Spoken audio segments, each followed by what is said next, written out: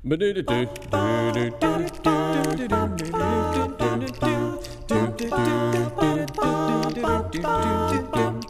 there, welcome back to the program. This is Jonathan Edwards from pureandsimplebible.com. I am so thankful that you're here, and I'm grateful to get to study the Bible with you. We are continuing a Bible study in Matthew chapter 10, and we are trying to move from being fearful to fearless. And I want you to have an open Bible and notebook because it's an expository study. We're trying to expose the teaching. We're trying to look at what the context teaches about this and appreciate what the disciples were going through and Jesus' message to his original audience, as well as make proper application for us today. Now, we're going to read verse 28 through 31, and then what I'd like to do is maybe ask a couple of questions about it that will kind of jog our memory from last week's Bible study. So are you ready to read? Matthew chapter 10, verse 28 says, "And do not fear those who can kill the body, but cannot kill the soul, but rather fear him who can destroy both soul and body in hell. Are not 2 sparrows sold for a penny, and not one of them will fall to the ground apart from your Father? But even the hairs of your head are all numbered. Fear not, therefore, you are of more value than many sparrows." Okay, in that little paragraph, 3 times the word fear is used, that phobio, that Greek word fear. And it's this pattern. Verse 28 says, "Do not fear, rather fear." Verse 31, "Fear not therefore." So do not fear, rather fear, and fear not therefore. Okay, so there's this comparison of who we're not going to be afraid of, who we should be afraid of or have fear of, rather, and then the conclusion of fear not therefore. So who are the apostles not to fear, and why not? This is kind of the summary from last week. Jesus is saying, don't fear the people that you preach to. This is a time of a limited gospel commission where they were to go out to the Jews of their local areas, and they were really excited about it, but Jesus knew the reality of reaction, and so his encouragement is, don't be afraid. We went over that a lot last week, and we asked the question, what do we have that we should be proclaiming from the rooftops, especially if you look around at others, you feel intimidated, you feel like you don't have what some big groups have, the programs, the people, all of the money and everything that some of these large groups have, who may be a Bible using group, but they're not a Bible obeying group. And so what do we have? And we spend a whole lot of time trying to build that mindset of we have the kingdom, and that we want to preach the kingdom and base our life off of the kingdom, so that regardless of what others may be doing, we know that we're doing things based off of the kingdom. The way we dress, the way we act, the way we speak, the way we live, it's all based on that mindset of Jesus delivered me out of darkness and into his kingdom, right? So that's how God's redemption works. And so I'm not afraid because I know that I'm part of God's kingdom. And so Jesus, here we are in verse 28 through 31. Jesus is telling his apostles, the encouragement that he's giving is this: even if the most extreme reaction to the gospel happens, that is, that you're executed, even if the most extreme thing happens, they have not destroyed your soul. And so what he's trying to get them to, get at as far as a mindset is, what would you rather lose? Would you rather lose a few years on this earth and get an eternity's reward, or would you rather give up an eternity because you could have a few more years here in safety by not preaching the gospel? And I'll just say this, I'm trying not to be a fear monger in that, we face the same persecutions, at least in my neck of the woods, because we don't. I've never experienced somebody who actively tried to kill me for preaching. And I've been called a lot of names. I've been called a false teacher, and I've been called more or less an idiot, right? I've been called a bunch of names. And I've felt, I guess, emotionally threatened, if you want to call it that. But I've never felt like anybody was trying to kill me. And maybe you have. I don't know you. And I don't know maybe your background, but chances are those who listen to this podcast, so if you're an English speaker, typically you're from cultures that are similar to mine where I'm growing up, then that means that we have not dealt with persecution the way the disciples did. But even if we did, if it really came down to it, if it came to the point where in my country or in your country, if the laws made Christianity legal and we were going to be put to death for it, then this ultimate reaction would be one that we need to think about. And that is, don't fear those who can kill the body, but cannot kill the soul. What would you rather lose, a few years of this life to gain an eternity's reward? Or would you rather give up an eternity for a few years in safety here? So we're not to fear anyone, a man or a woman who might take our life. But it does say that we're supposed to fear someone. Verse 28 said, "And do not fear those who kill the body, but cannot kill the soul. Rather, fear him who can destroy both the soul and the body in hell." Who are we supposed to fear?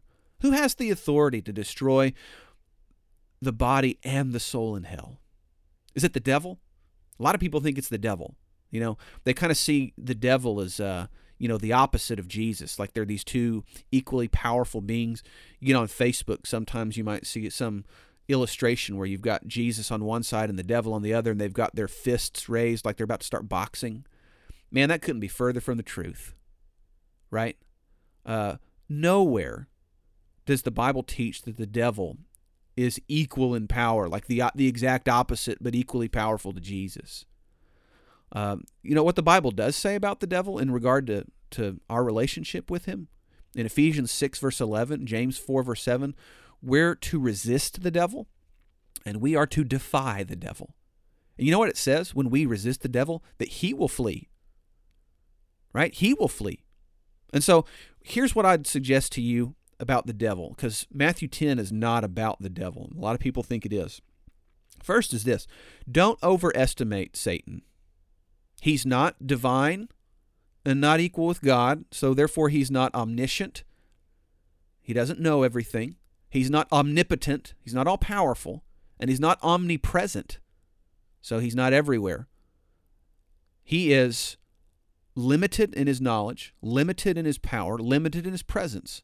The only way that Satan can tempt someone successfully is to observe and learn their weaknesses and then offer them the choice so that they can choose to be tempted. James chapter 1, verse 13 through 14. Great scripture to remind us that Satan's power is limited. However, just because his power is limited doesn't mean you should underestimate the devil. The devil is a master deceiver. Jesus called him the father of lies.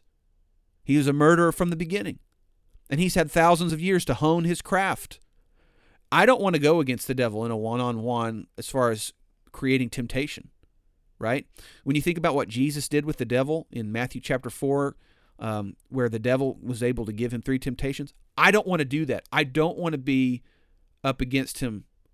I mean, I've got the roadmap of saying it is written like Jesus did, but Satan is a master deceiver, so I'm not going to have so much hubris pride to think that I could overcome him. It's only through the power of the word, like we read in James 4, verse 7, that we resist the devil and he flees from us.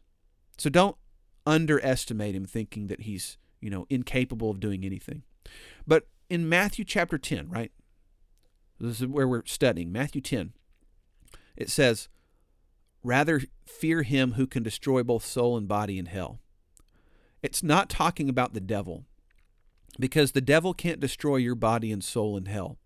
A lot of people think the devil is like in a Looney Tunes cartoon where Elmer Fudd gets blown away by his own shotgun as he's trying to kill Bugs Bunny, and his soul goes down to hell, and there's the devil waiting by a big pot, and the character's soul goes into the pot, and the devil's like a bulldog with little horns and a tail, and he's stirring the pot laughing.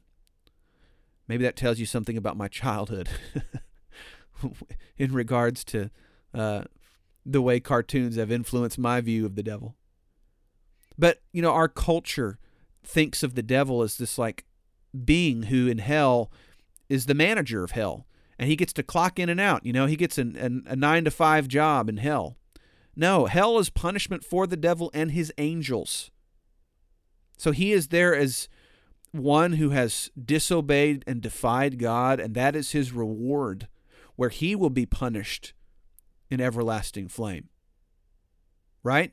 So then who is it who can destroy both the soul and the body in hell?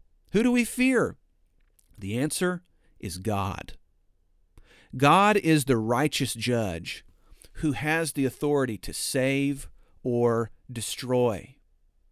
And you may be thinking, fear God? I thought we were supposed to love God. How can we love God? Why would God command us to, or why would Jesus rather command us to fear God? That doesn't sound like a loving relationship. That doesn't sound like what the Bible says. Oh, it absolutely is what the Bible says. Don't believe the watered-down message that many give that only suggests that God is a God of love and he is not a God of justice. This old cosmic grandfather that they want him to be, who just overlooks everybody's sin because he loves them so much. God is to be feared. And fear in the Bible, this sense of awe and reverence and dread in relation to God, is something that we should talk about for a moment. What is this fear that we are to have for God? I want you to think about it like this. God is like the sun in our solar system, right? We have a healthy fear, a sense of awe and reverence and dread for our sun. In our solar system, it's unique. There's nothing like it. Its power source, its gravitational pull, everything else goes around the sun in our solar system, right? We understand the power that the sun has. We appreciate its life-giving energy, the warmth of the sun, but we also don't send astronauts to it because we know that if you get too close to the sun, you're going to get burned up. So what do? Do we say, oh, the sun, it could burn us up because we're going to get too close, so I don't want anything to do with it? How dare that sun potentially burn us up, so we're just going to dig underground and have nothing to do with it. Obviously, that's silly. But that's the way God works. God is a God of love and of justice. God is a God of mercy and of wrath. And when people hear about his justice and wrath, his judgment, and they think, oh, I don't want anything to do with that. And what they don't realize is that this is part of God's nature and that it's really something that is helpful. Because if God was not just and if God was not fair, then God would not be a God of love. And he wouldn't be a God of mercy. Now, let's return to Matthew 10, and I want us to notice something about this fear that we are to have of God. Notice that even though we're told to fear him, the point of this section is that the follower of Christ truly has nothing to fear. You see, if you're looking at your Bible, verse 28 says, do not fear, rather fear. Verse 31, fear not therefore. So that's odd. But if we just kind of meditate on the scriptures for a moment, you'll see that God values sparrows. In other places, the scriptures say that God knows the number of hairs on your head. And the point is that if God has such intimate knowledge of even the smallest of birds, the sparrow, then he surely knows your heart. Okay? So consider another scripture. I think about this one when I think about the fear of God. It's 1 John 4, verse 17 through 19. It says, by this love is perfected with us, so that we may have confidence for the day of judgment. Because as he is, so also we are in this world. Therefore, or rather, there is no fear in love, but perfect love casts out fear, for fear has to do with punishment. And whoever fears has not been perfected in love. We love because he first loved us. So think about this. We fear God, but we don't have a fearful, or that is a dreaded expectation of hell, because we're not going there. If we're in the kingdom, and if we're walking in the light, as he is in the light, then the blood of Jesus washes away our sins, and we have fellowship with one another. 1 John 1, verse 7. Therefore, as Jesus said, we don't fear. We have this healthy respect, reverence, awe for the power of God. We have a healthy dose of reality about the way people are going to respond to the gospel. So we don't fear them. We fear God, but therefore knowing that God loves us and that God is for those who are on his side. Therefore, we don't fear. Okay, with that in mind, we're going to jump into verse 32 and 33 and talk for this final section about being a fearless confessor. So Jesus at this point kind of pivots his message from those who are going on the limited commission to make an application. He makes it about them, but it's also including us, because he says in verse 32, "So everyone who acknowledges me before men, I will also acknowledge before my Father who is in heaven. But whoever denies me before men, I will deny before my Father who is in heaven." Now, at this point, you might be thinking this is kind of a preacher sermon, right? Like preachers preaching to preachers, brothers, we need to not fear when we preach. But what if you don't relate to that idea? Brothers, we need to not fear when we preach. What if you're not a preacher? And I would suggest that the overwhelming majority of you are not preachers in the sense that we typically think about preachers. So was Jesus' message to the 12 only contextually for them and for preachers? Is that what these verses are? Of course not. Let's do a brief word study of the word everyone. Verse 32 says, "So everyone." Well, who does that include? Everyone. Does that include preachers? Yes. Does it include non-preachers? Yes. What about new mothers? Yes. What about retirees? Yes. Does it include you? Yes. You see, Jesus may have been talking to the 12, but it's not only about the 12. And it's not only about preachers. We all, anybody who is a Christian, a baptized believer, somebody who is in the kingdom, has to be a fearless confessor. You've been called to be a fearless confessor. What does that mean? Let's read verse 32 again. It says, "So everyone who acknowledges me before men, I will also acknowledge before my Father who is in heaven." By the way, a lot of translations use the word confess. Whoever confesses me before men. So I hope that doesn't confuse. The word confess or acknowledge in this verse comes from the Greek word homologeo, and it means to speak the same thing. And you know what that implies? To speak the same thing. A verbal confession, a verbal acknowledgement. If we are to speak the same thing as Christ, then we're supposed to be doing it verbally. Now, usually we talk about the verbal confession when one becomes a Christian, like in Romans 10, verse 9 and 10. And then we say that, after that, it's a lifestyle confession where you confess by the way you live. But what Jesus is implying here is that a verbal confession is needed by his followers to the hearing of the world, and not only to the hearing of the church. And so we talk about a verbal confession when somebody wants to become a Christian, but what I'm suggesting from this scripture is that we have a duty to offer a verbal confession to the world after we become a Christian. And so maybe we could break down verse 32 and 33 a little bit more by asking these two questions. How does a believer confess Christ? How do you acknowledge him? Then how does a believer deny him? Remember, that's the verses that we're studying. Everyone who acknowledges me before men, I will acknowledge before my Father who is in heaven. And everyone who denies me before men, I will deny before my Father who's in heaven. So here's 3 ways a believer can confess Christ. Number 1, we confess or acknowledge by verbally acknowledging Jesus as the Son of God and recognizing his deity. You could write down Matthew chapter 16, verse 16 through 18, or Romans 10, verse 9 and 10. We have, based off of these scriptures, a beautiful opportunity to confess Jesus as the Son of God.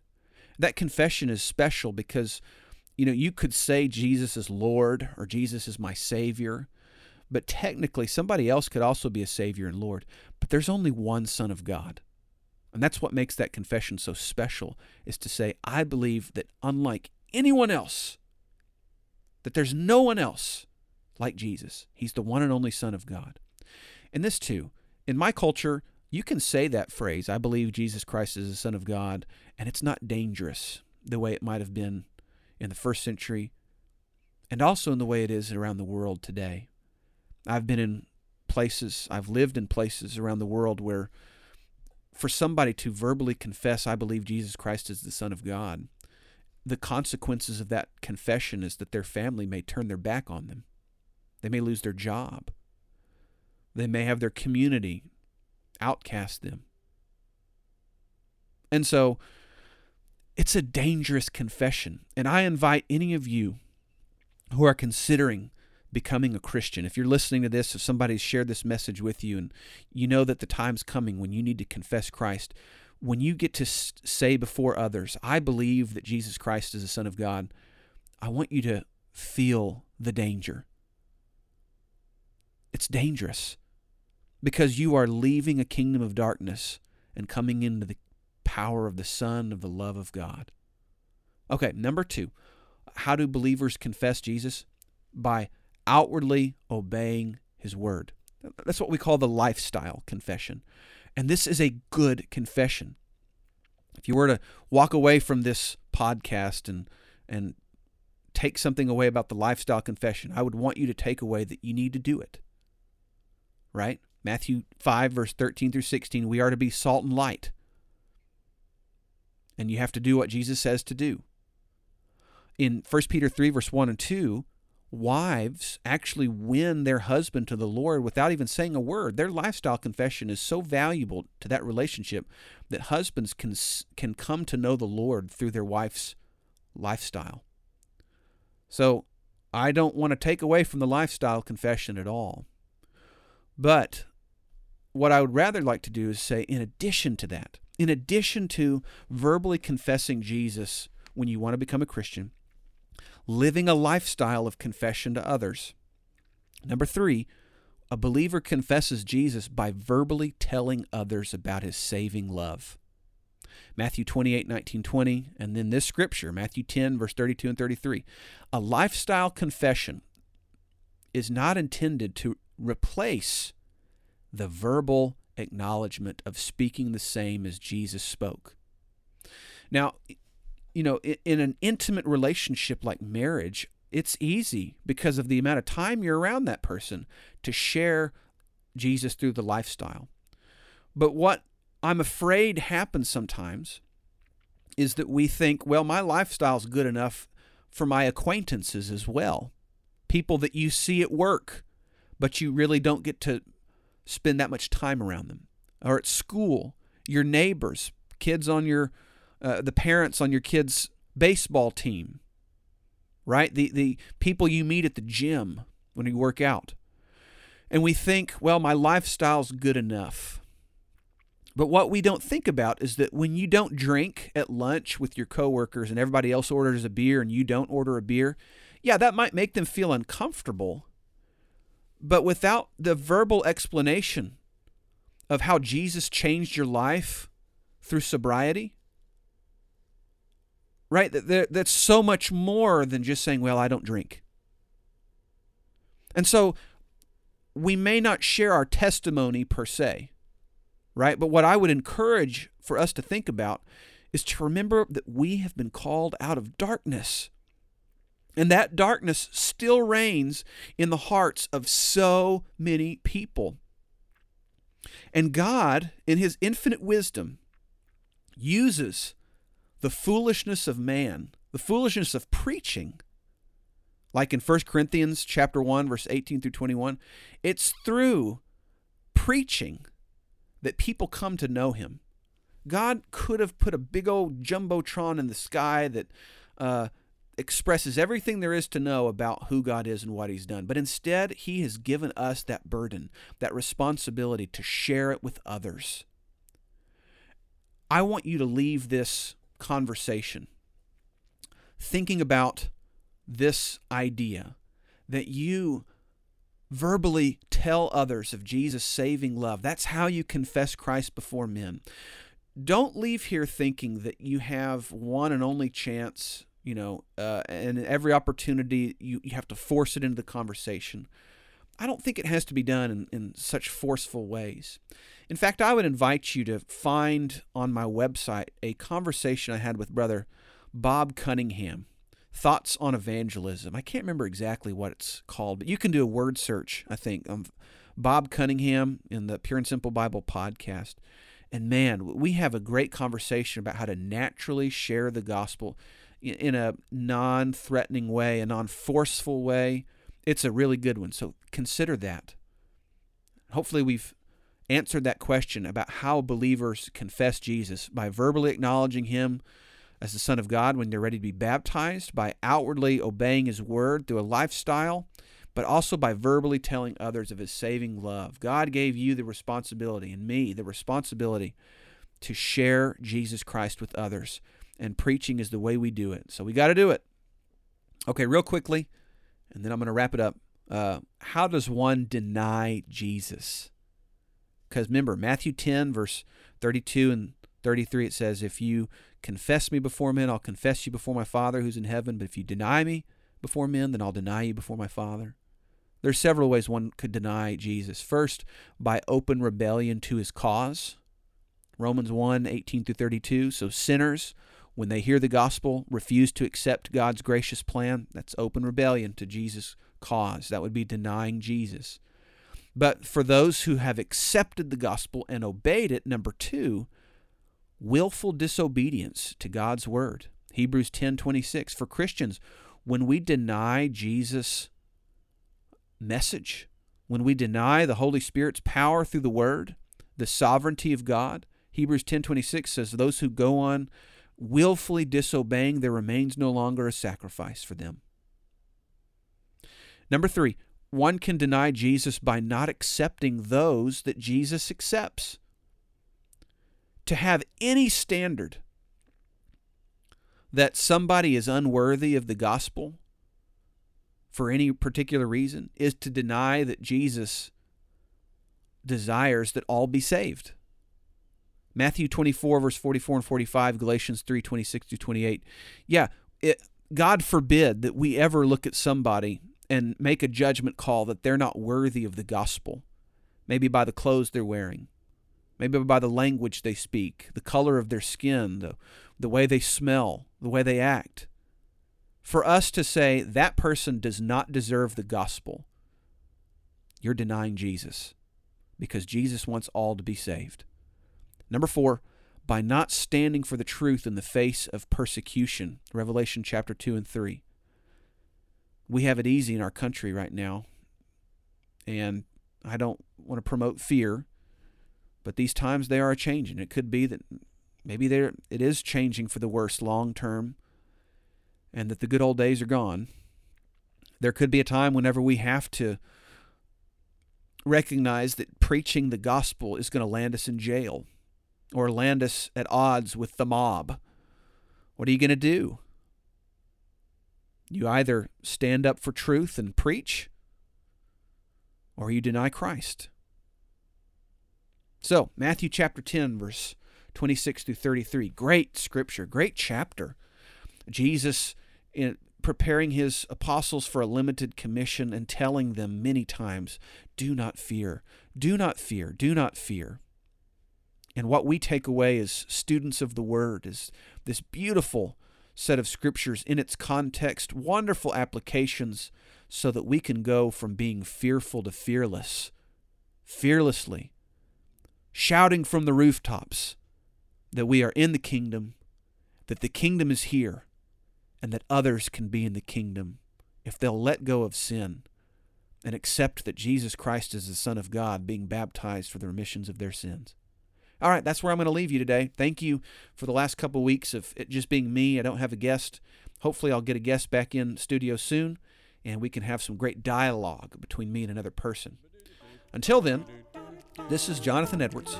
Always remember, God loves you very much, and I do too. Lord willing, see you soon.